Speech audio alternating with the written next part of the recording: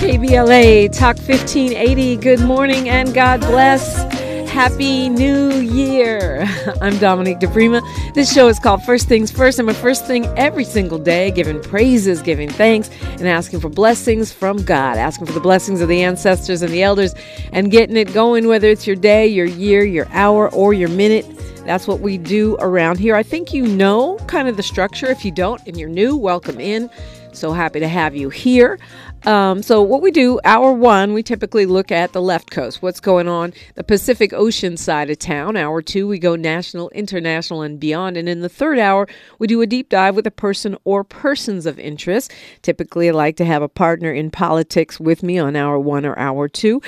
And you are invited into the conversation. It's about reciprocity and dialogue, not just monologue. That's not how we do it on this talk radio. 800-920-1580 is the way in, and you are invited every hour. 800-920-1580. My partner in politics today to start off a brand new year is a social activist and a third-generation pastor who serves the historic McCarty Memorial Christian Church in the West Adams neighborhood of Los Angeles. Pastor Eddie Anderson, good morning. Good morning, and Happy New Year to you and all of your wonderful listeners who are tuning in. Yes, well, I'm honored to have you as my very first guest of the year. I was hoping, I try with at least my first week of shows to set a tone, to help us set a tone, set an intention, and have some perspective on the year ahead. So I know, you're a politician and an activist, but also asking you to wear that pastor hat this morning. Absolutely. I told my congregation on Sunday that 2023 was a year of lessons. But in 2024, you have to take those lessons into 2024 so that God can open the door on your behalf. And that there will be storms, but remember that the Spirit is with you even in the middle of the storms. And so this year we have to be focused in on not only living out our plan, but also fully showing up with all who we are, all of our isness, all of our divine being, all of who our ancestors prayed for us to be. We got to show up so the doors can truly be open this year. There's a meme going around the internets about how, I'm tired of, I don't want any more lessons. Can I just get the blessings? I don't want any more lessons. But I think that's an uplifting way of putting it. 2023 was a year of lessons. There was just it felt like a lot. A lot of lessons. I know in my own personal life, a lot of lessons around humility, a lot of lessons around faith. Do I actually trust what's going on? A lot of lessons around who your friends are in 2023, disappointments. But I'm always glad to look, the minute the clock hits 12:01, I realize I may have bent, but I didn't break. So right? We got something to do in 2024 together.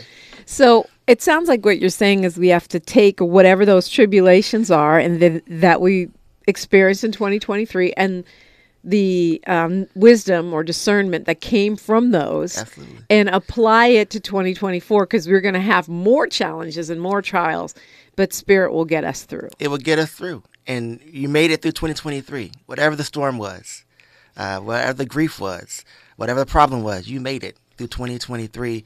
You didn't make it by yourself. And no, sir. And so remember that sir, going in 2024. There's a scripture that says that the storm came and the disciples were terrified, but Jesus walked by them and said, "Don't be terrified. It is I." He's with you. Yeah, I love that. So we're going to be hearing from Chief Ayanda Clark in the final hour of the show, coming from an African spiritual perspective and giving us sort of a similar kind of thing, some outlook on the year, some insight maybe. And I'm going to go back to the internet. Maybe I spend too much time online. Okay, I do. But I think I feel like every year since 2020, we've been saying this is the worst year ever. I can't wait for next year. Like 2020, we had, the pandemic, the emergency phase, as the LA Times, so succinctly put it, the emergency phase of the pandemic in 2020. Everyone was like, I'm ready for that to be over. And then, 2021 and 2020, I feel like every year we're saying it's the worst year ever. And I wonder if that's a habit that serves us. No, I don't think it serves us. I don't. That's a good question. I mean, I don't think it serves us to say this was the worst year. Every year could be potentially the worst year. Right. But your good days do outweigh your bad days. But I think 2024, is unique. Well, it happens every 4 years. We have an election. We have economic shifts that begin to manifest, and things that you sowed in 2020 are now just beginning to reap. Right? Okay. And so right. that's that 4-year cycle. That's how I see it. Yeah, the 4-year cycle of harvest, right? And so we sowed a lot of things in 2021, 22, 23, and sometimes it looks darkest right before the dawn. Yeah. And so I think 2024, I'm calling in groundedness. Because if anything I learned through the disappointments of 2020 all the way to 2023, and there were plenty, was stay grounded. Yeah, calling in groundedness. Yeah. Okay, I can work with that. I'm gonna ride that that spiritual edict and stand on groundedness. Well, last year toward the beginning of the year, we're talking with Pastor Michael Beckwith. We were discussing the idea of intention and setting macro intentions and micro intentions. Absolutely. Meaning, what's your intention for your whole life? What's your intention for this year? And then what special attention might this day require? Absolutely. I think I don't set New Year resolutions. Right. I go through and say, what is the purpose? How do I want to be aligned in my life? And what is the story? And it may seem morbid for some folks, but I said, what is the legacy? What is the epithet that I want when I'm no longer in this form? And then every day I ask myself, what am I doing to take another step closer? And it comes in many ways. It may come in how I love my neighbor, how I love myself.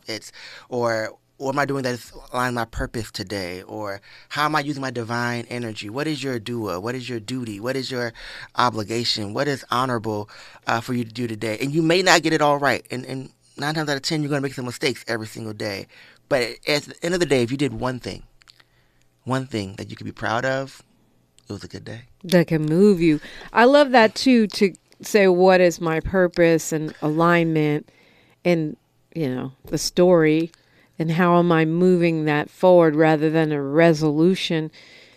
I mean, a resolution is fine if you want to do it, but it often does seem to come with condemnation, self-condemnation, and self-flagellation after we fall off, Absolutely. I mean, resolutions, I think, bring up the shadow work in our lives, right? We write resolutions knowing that the shadow that we've never dealt with, looked at, talked to in our lives.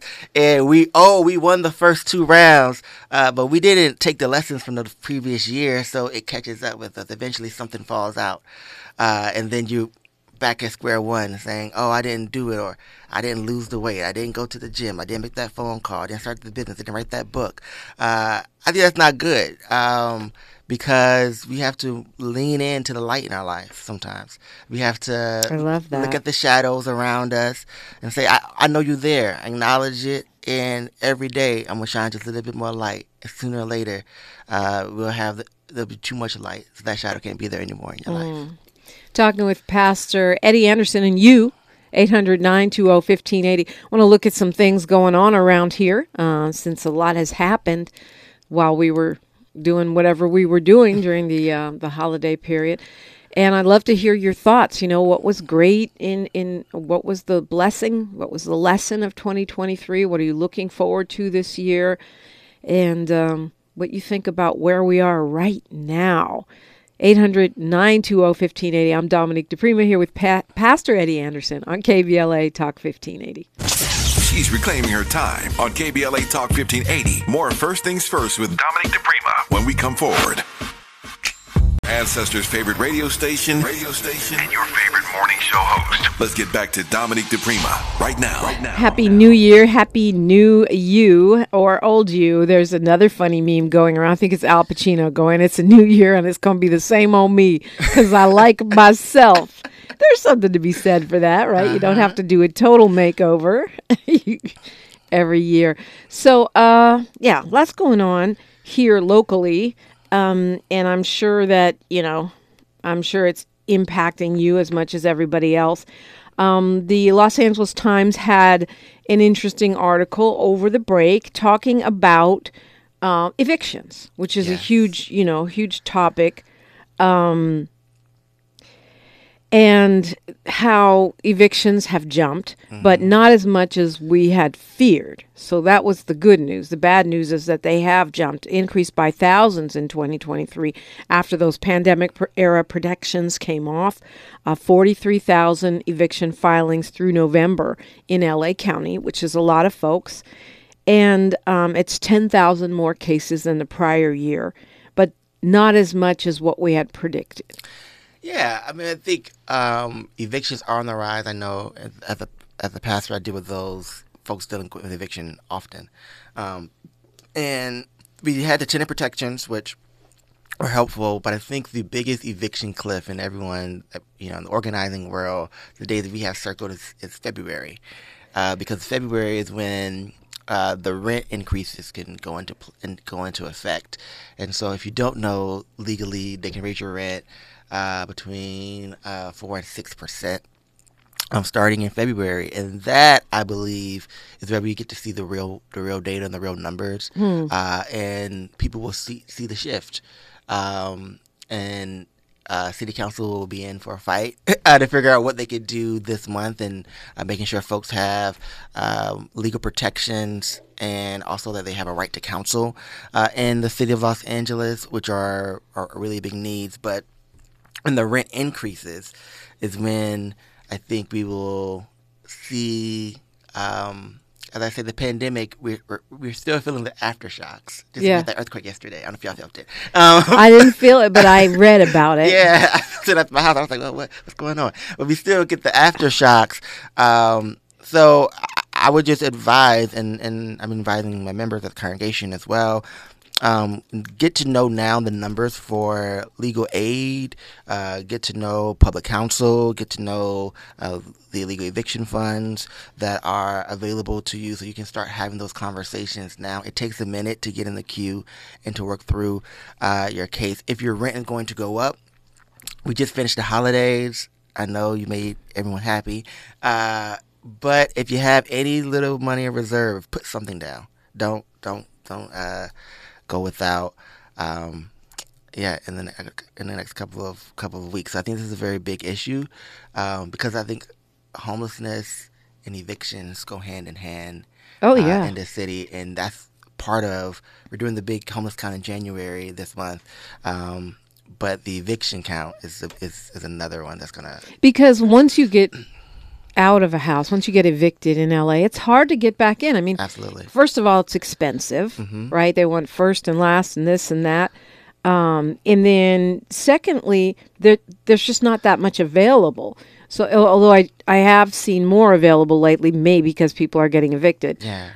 But I think it's worth giving the LA City Council some credit because one of the reasons we may not be seeing the numbers we were expecting is those renter protections that they put in place, which make it a little harder to evict someone. It makes it a little harder to evict someone, and that's, kudos to the LA City Council for doing that. And, making sure the rent doesn't raise 10%, 4 to 6% is a compromise. Right, because on the mom and pop landlord side of things, I still feel like we LA County, we the activists, we the state of California, unfairly expected small landlords to carry us through the pandemic. That doesn't even make sense. How is it that if I'm a small landlord, I'm supposed to subsidize the county, city and county by keeping people housed? I know there were some programs to reimburse those landlords, but just the idea, and I'm not talking about corporate landlords, but just the idea that regular folks that own buildings or whatever, or duplexes, are supposed to pay to get our community through a pandemic doesn't make any sense. Does not make any sense because, I mean, owning property usually is a lifelong dream if you're able to own a couple of them. For some folks, those are on fixed income, so that property, that revenue from those properties are the ones that help keep LA whole. And if we're being honest, mom and pop landlords are the ones who've been giving people the break, have the affordable rents. They're not charging you, the $6,000 knowing that they have 20 units. Right, and they're a little more flexible maybe on credit and things like that. Yeah. Those are the black people and Latino people that are giving black and Latino people a chance to be housed in LA. Why should they have to underwrite a pandemic? It doesn't make sense. And so when I hear 4 to 6% rent increases, although I understand what you're saying, Pastor Eddie, about, I'm hoping that 4 to 6% is not the difference between someone being able to afford to stay in their apartment or not. But I also have empathy for the small landlords, because that means they haven't been able to raise it since 2020, and everything has gone up.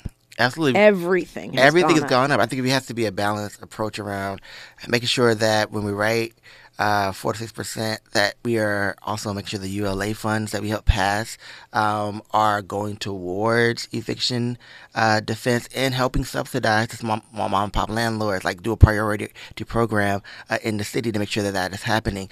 These are, I think, the kind of solutions that makes us live in a community of care. And then make sure, this is something that, I'm pulling something out, dusting it off, so it does not exist in LA. But during the Garcetti administration, there was discussion around a vacancy tax, right, for these corporate landlords as well, which did not pass. Surprise. Right? I mean, we know that a lot of these corporate landlords are the biggest political donors. Absolutely. And that is what it is. In the city of Newark, where my brother is the mayor, Mayor Raz Baraka, they have gone out of their way to create rules, policies that discourage corporations from buying properties when they come up for sale, and encourage human beings, regular persons, to buy houses, buildings, and such, because of exactly what you're saying, which is that dynamic tends to foster the people that already live in the community being able to stay there, as opposed to gentrification. Absolutely. We have to put in preventative measures. When I talk about the housing crisis, and you talk about how do we move LA forward in the rent, it's the first P in 3 Ps is preservation, right? You got to preserve what you have before you can get to production, and you also got to prevent. You got to do some prevention work, right, as well. You got to do preservation and prevention before you can get to the production piece. And we are so hyper focused on production, which we need, but we are lacking in the preservation and the prevention. And so we could write ordinances, right? We're going to recode the city. We could write ordinances. We could write things, and I'm hoping City Council and the county as well lean in the first quarter of this year to make sure that we're not displacing residents. We're not displacing mom and pop landlords, or who are folks, I talk to older folks and they're like, I'm getting out of here. I can't afford to live here. I see it in my community. Yeah. People selling and leaving. Yeah. People, and they're just flipping houses all over the Crenshaw district. It's really discouraging, because you, as a black, longtime resident, you can see your community getting diluted and other folks moving in, and you can see the impacts of it, because the people that are moving in, for the most part, are not gracious, like, oh, I'm coming into your community, let me be deferential. No, they walk in like, they own a place. It's a blank canvas a lot of times. Yeah. There was nobody here. Right, exactly. Think about West Adams. West Adams, one developer owns 25 buildings in West Adams. That one developer has shifted. If the minute you pass Crenshaw, going towards, Adams Boulevard, all that place where Alta, all that stuff is, even over there going to West Angeles, all those buildings, they look the same. Yeah. And the artwork on the side is not talking about the community. It's building out what they believe an urban center or urban core looks like, but is displacing many of the folks who have built this city, right? Yeah, and it almost feels like it might be too late. I mean, I know it's never too late, and I see LA doing a better job than some other cities. I do see black people buying stuff, buying the block, especially around this radio station in Leimert Park. My development corporation, we're investing over $1 million in Leimert Park right now to build a grocery store. Right, we're going to buy back the block. But it's hard. Let me tell you, you got to have a lot of capital. You got to have a lot of private-public partnerships. When you say it's hard, you mean big cash. Yeah, you got to have big cash and partner a lot of partnerships, right? And I think it's a call. I'm nonviolent, so I'm not going to say the arms, but it's a call to consciousness for all of us. We're celebrating Kwanzaa. We talked about cooperative economics. Cooperative economics does not mean that you're going to enrich yourself. Right, cooperative economic means that I'm enriching the community. By enriching the community, it comes back to me tenfold. That's what cooperative economics looks like. So it means finding partners and shifting it up. Maybe the earthquake yesterday was good. Remind us, shake it up a little bit this year. Ooh, yeah, that was a 4.1. I'm surprised. I mean, that's not a tiny quake. I'm surprised I didn't feel it. It was out by Rancho Palos Verdes, the center of it. But you felt it. Yeah, I felt it. I was at my house, sitting on my couch, and my couch moved, and I said, "Hold up." Yeah, I think I woke up late yesterday. No, I was up. I don't know what I was doing. I didn't feel it. I was hiking. That's what I was doing. I didn't feel it. I didn't feel it. Up the mountain. I didn't feel it. Well, that's good. That's good. But it is a little first day of the year reminder. Get our earthquake kits, our emergency kits. After all the emergencies we've had, you got to have water. You got to have canned goods, flashlight, maybe a little old-fashioned transistor radio so you can find out what's going on. And your medications. It's serious business in LA. You need to have that. We've got news, traffic, and sports right now. And looking forward to getting Pastor Eddie's take on some other hot topics here in the LA area, including former council member Weezar, maybe getting sentenced shortly. It's KBLA Talk 1580. More of First Things First with Dominique DePrima when we come forward. Thanks for waking up with Dominique DePrima on KBLA Talk 1580. Thank you so much for waking up with us, for starting your year with us, and for calling if you got something to say. 800-920-1580. I'm Dominique DePrima, here with Pastor Eddie Anderson, who is over McCarty Memorial Church. Remind folks when they can go hear you preach, which is another good thing to do to start out your year. Absolutely. You can come join us 1045. We're the historic church at 4101 West Adams Boulevard, Adams and Crenshaw, McCarty Memorial Christian Church. We would love to see you in the place. We believe see, love, and act. That's how we believe we move forward. And you're very precise. 1045. You don't say, Yeah, I'm going to pray with the congregation. We may need to move that back 15 minutes. But we've been 1045 for 50 years. But we're going to move it back. New year, try something new. Okay. So while folks were on holiday, the state of Maine found that Donald Trump was ineligible to hold office because of his actions trying to overturn the election. And they joined Colorado. Of course, this is under appeal. But California, Shirley Weber, our Secretary of State, says according to what she can see, the California does not have the means to remove him from the ballot. And Governor Gavin Newsom has said he doesn't want him to be removed from the ballot. He said he'd rather we vote Trump out than keep him off the ballot. Your thoughts? I see California's position. I think Shirley Weber basically was saying like she got to go high instead of go low on this issue, and we don't. It'll cost us more money to remove him from all the ballots at this point. And in California, I don't think anyone has a fear of Trump winning the state. He won't. Yeah. He won't. But in swing states, though, I think it becomes a critical conversation. That if someone is indicted, if someone Stokes insurrectionist thoughts and vibes, do they get to be on the ballot while we haven't decided whether or not they legally are able to serve, right? Because you don't want to get into a kerfuffle of, Trump winning Colorado or Maine and then figuring out, he can't serve because he's going to jail, and then you have to, I understand what you're saying.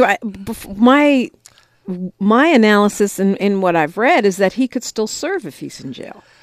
Because it's legal now. You can't be a cosmetologist in the state of California, but apparently you could serve as president.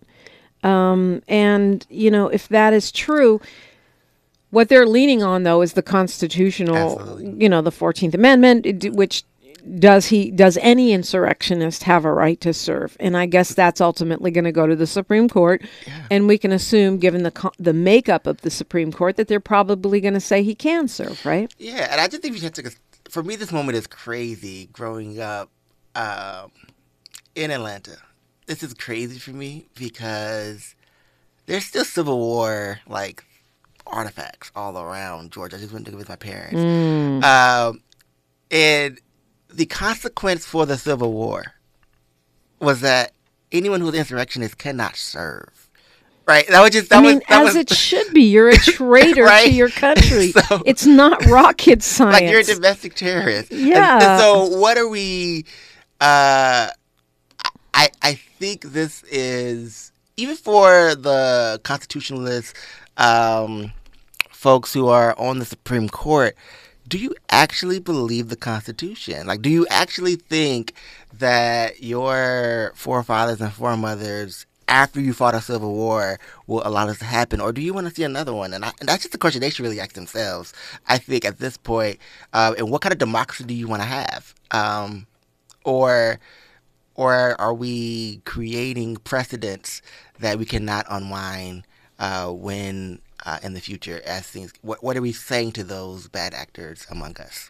I mean, and maybe this gets a little tiresome and tedious, but you already know that had this so-called rebellion against the attempt to overturn the government have happened by some so-called progressive, radical, BLM person, they would not even be hesitating to say that person couldn't serve. If Cori Bush had stormed, the Capitol and Guantanamo Bay somewhere, right, and had a bunch of people chanting, hang, I don't know, Kamala Harris, there would be no question. That is the magic of Trump, really, is that he has got this ability to do things that no one else gets away with. He's the embodiment of white privilege. Yeah. And a reminder to our country that we never healed from the wounds in the first place. Whew. Okay. Well, I'm not mad at Secretary of State Weber, because my interpretation of what she did was, this is how California's state constitution looks, and it doesn't allow for us to have the power to remove him. To me, and to your point about going high, because that would be just the, biggest fundraising tool ever. Oh. California's keeping me off the ballot. The fact that he's raising so much money, and I'm like, wow, off of every indictment, every charge. I'm like, yeah. Wow. I mean, to your point, it's not like he just, had one. He's got 91 counts. Yeah. But he could, and the RNC has said, the Republican National Convention has said that if he is the nominee, they will stand by him, even if he's convicted. So there you have it. There you have it. It's not, they've told you what they're going to do. So federal prosecutors want former city council member Jose Huizar to get 13 years in prison.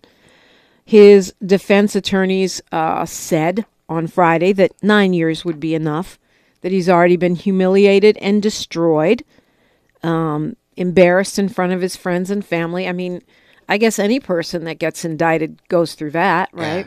Yeah. That's anyone who gets as we say in the hood, catch a case. Anyone who gets indicted, there's much embarrassment, much stress, much humiliation.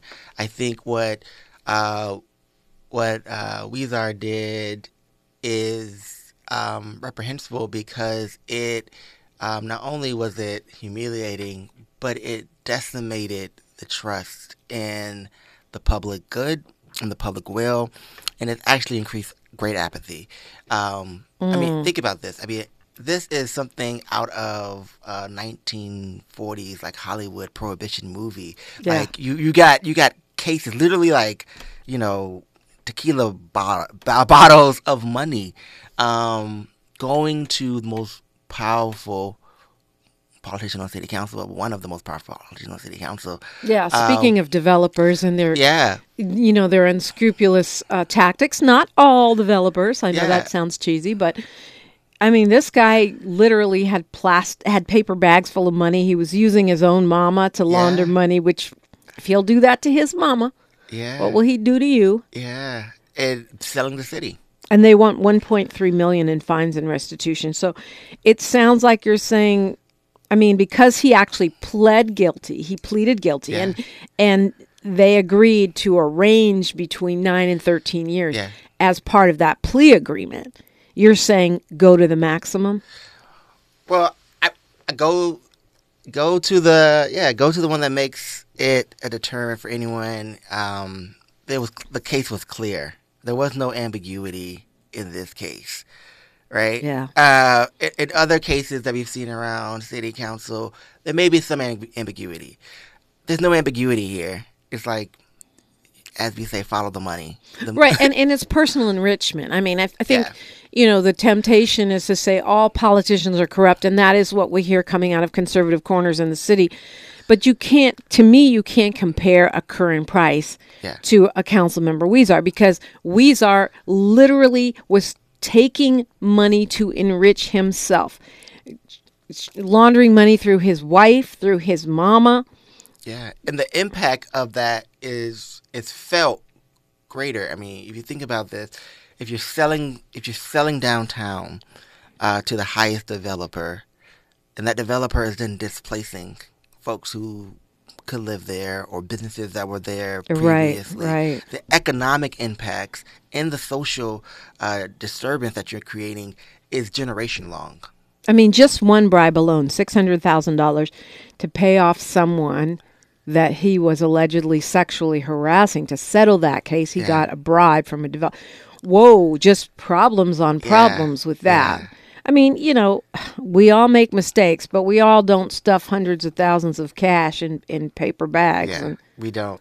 Yeah, and I think the other big piece that folks should realize is that your position of power is, he was over like planning, right? So, you know, people, you know, look to him to figure out what could get built not only in his district but across our city. So we have to ask a question. We have to ask a serious question around what is the economic harm that has been done? What new developments or innovative ideas that could have helped us with the homelessness crisis, helped us in the affordability crisis in the city, were deferred, deterred, or flat out denied because someone didn't pay to play. yeah. They had $129,000 in cash laying around the house when the feds came in, and so he forfeited that already. But they want another 1.5. It'll be interesting. That should be coming up, I think, this week to see where they go with that.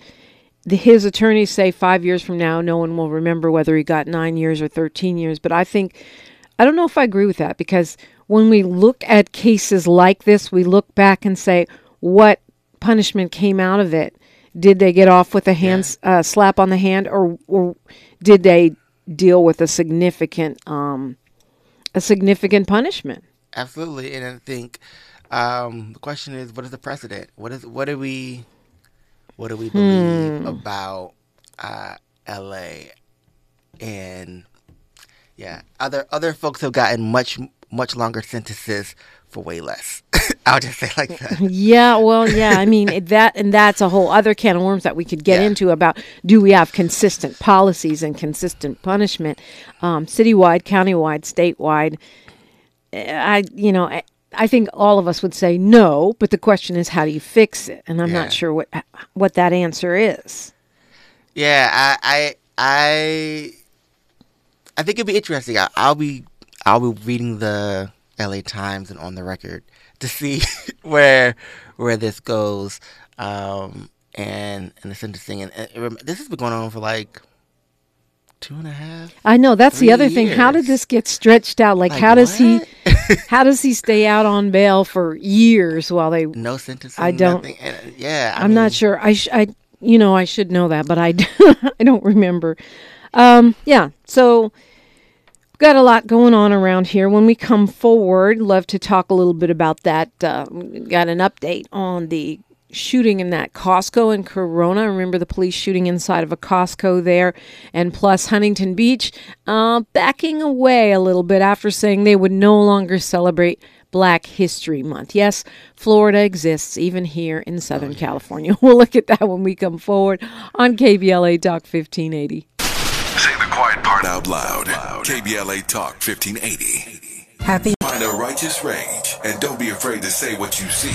We're KBLA Talk 1580. Yeah, so also according to the LA Times, COVID and flu are, running up a bit. And folks are getting hospitalized with having both. Yeah. It doesn't make me want to party like it's 1999. No, makes me pull out my mask, get my hand sanitizer, because RSV is up as well. I've read, and so make sure we're conscious of washing our hands and using hand sanitizer. We've been through this before, right? We know what to do. We know what to do.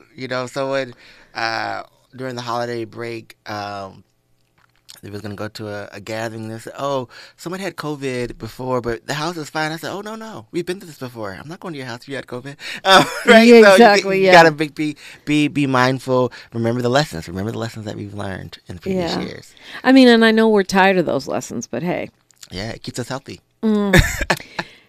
Before Xmas, a story came out that you said a lot of people have been asking you about, which is this allegation by some LAPD officers who are not being named at this time, that they were asked to investigate Mayor Karen Bass shortly after she took office, when she was deciding whether or not to reappoint Chief Moore, that Chief Moore asked to investigate her scholarship at UCLA, even though she had been cleared, at USC, even though she had been cleared by the ethics committee in Congress before she took that scholarship, even though it had already been hashed through and, weaponized during the campaign, with the Caruso campaign doing a nasty ad about it. What are your thoughts on that? When folks are coming to you, what are they expressing? They come to me and ask about police accountability, and I think this is another indication. I believe Chief Moore got to go. A lot of pastors got together. A lot of community leaders are getting together. But I think it's indicative. I think it's what did Oprah say? When someone showed you who they are, believe them. So I think that's part of it, and I think it also just shows around. The mayor, when she got elected, said, we need everybody locking arms and moving the city forward together, and not doing things that personally enrich themselves or seek to further erode the trust. Law enforcement in this city has a big trust deficit. I don't have to say as much. We're on a black radio station. You probably get, why. But when the chief, this is not the first scandal, right? When the chief does something like this, I think it also shows the state of the department.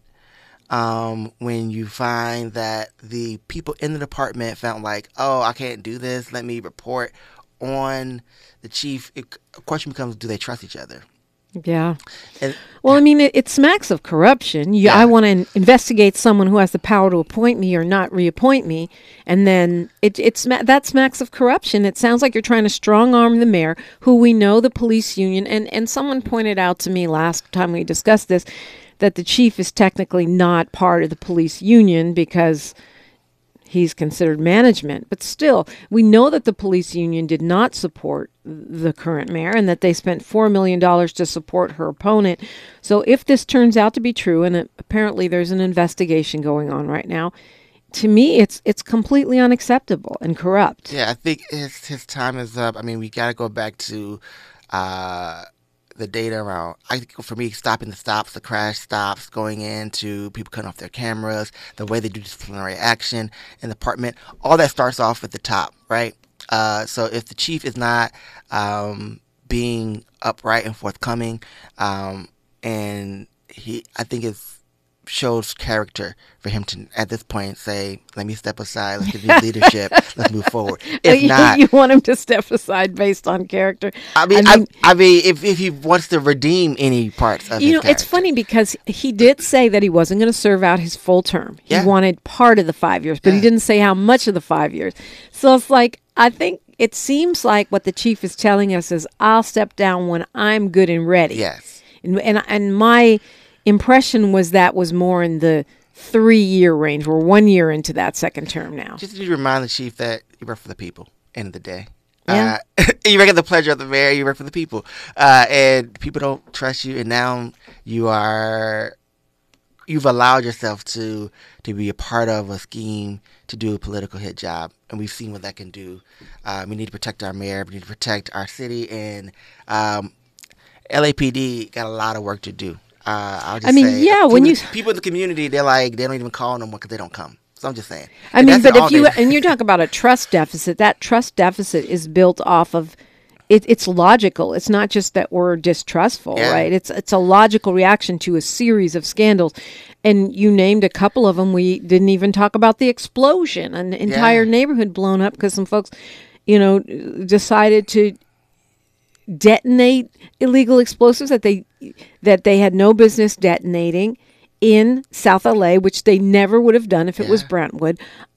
These are things that have happened on his watch. We have a high number of killings this year. And don't forget the Community Coalition, along with Black Lives Matter and some other organizations, right before Christmas, announced a lawsuit against LAPD around these police chases and violent and traumatic traffic stops based on police databases where they say, oh, that could be a stolen car, where they stop people. That is yet another scandal. In 2020, everyone said, and we was on the streets, and folks looked at us and BLM and another community organization said, we want to reimagine public safety. We have yet to see it happen in Los Angeles fully. The mayor has put forth some proposals and created a department, office in her administration to kind of rethink that. I think let's get a new chief, new year, new vision, new leadership, and let's see what we can do, in our city that could make all of us feel a little bit safer. Right. Okay, I can go with that. I do think, to your point, Mayor Karen Bass has created something new, which is the Office of Community Safety, to work in tandem with the Office of Public Safety, which is over police and stuff, whereas community safety is more like the grid stuff and community partnerships. Double down on community partnerships. I mean, eventually we'll probably figure out how do we get a department of some sort, but if we want to double down on circle and things of that nature, and making sure we have care teams and folks going out, and that we have people new kind of ambassador with neighbors in our community, we gotta have a different way to move forward. The only reason to talk about this is also when people come and ask me this question is I was right before the break I was in a meeting. Police Chief Moore was at Holman, and it was a community meeting, and the people were there raising their hand. They were just asking, like, why don't we give the police more money, but no one shows up? And someone was like, I called and said, someone's stealing my neighbor's Tesla. And you was like, can't do nothing. And it was like, well, what do you want us to do? Right? And I've heard that a lot. And so having another scandal just continues to erode the trust. Yeah. And we don't need that. Pastor Eddie Anderson, thank you for starting off my 2024 with me. It's much appreciated. Thank you for having me. Have a blessed and wonderful day. And may this new year renew your purpose. Absolutely. Next time you come, we'll talk about that city council race and Absolutely. your candidacy. All right, that's up soon. It's KBLA Talk 1580.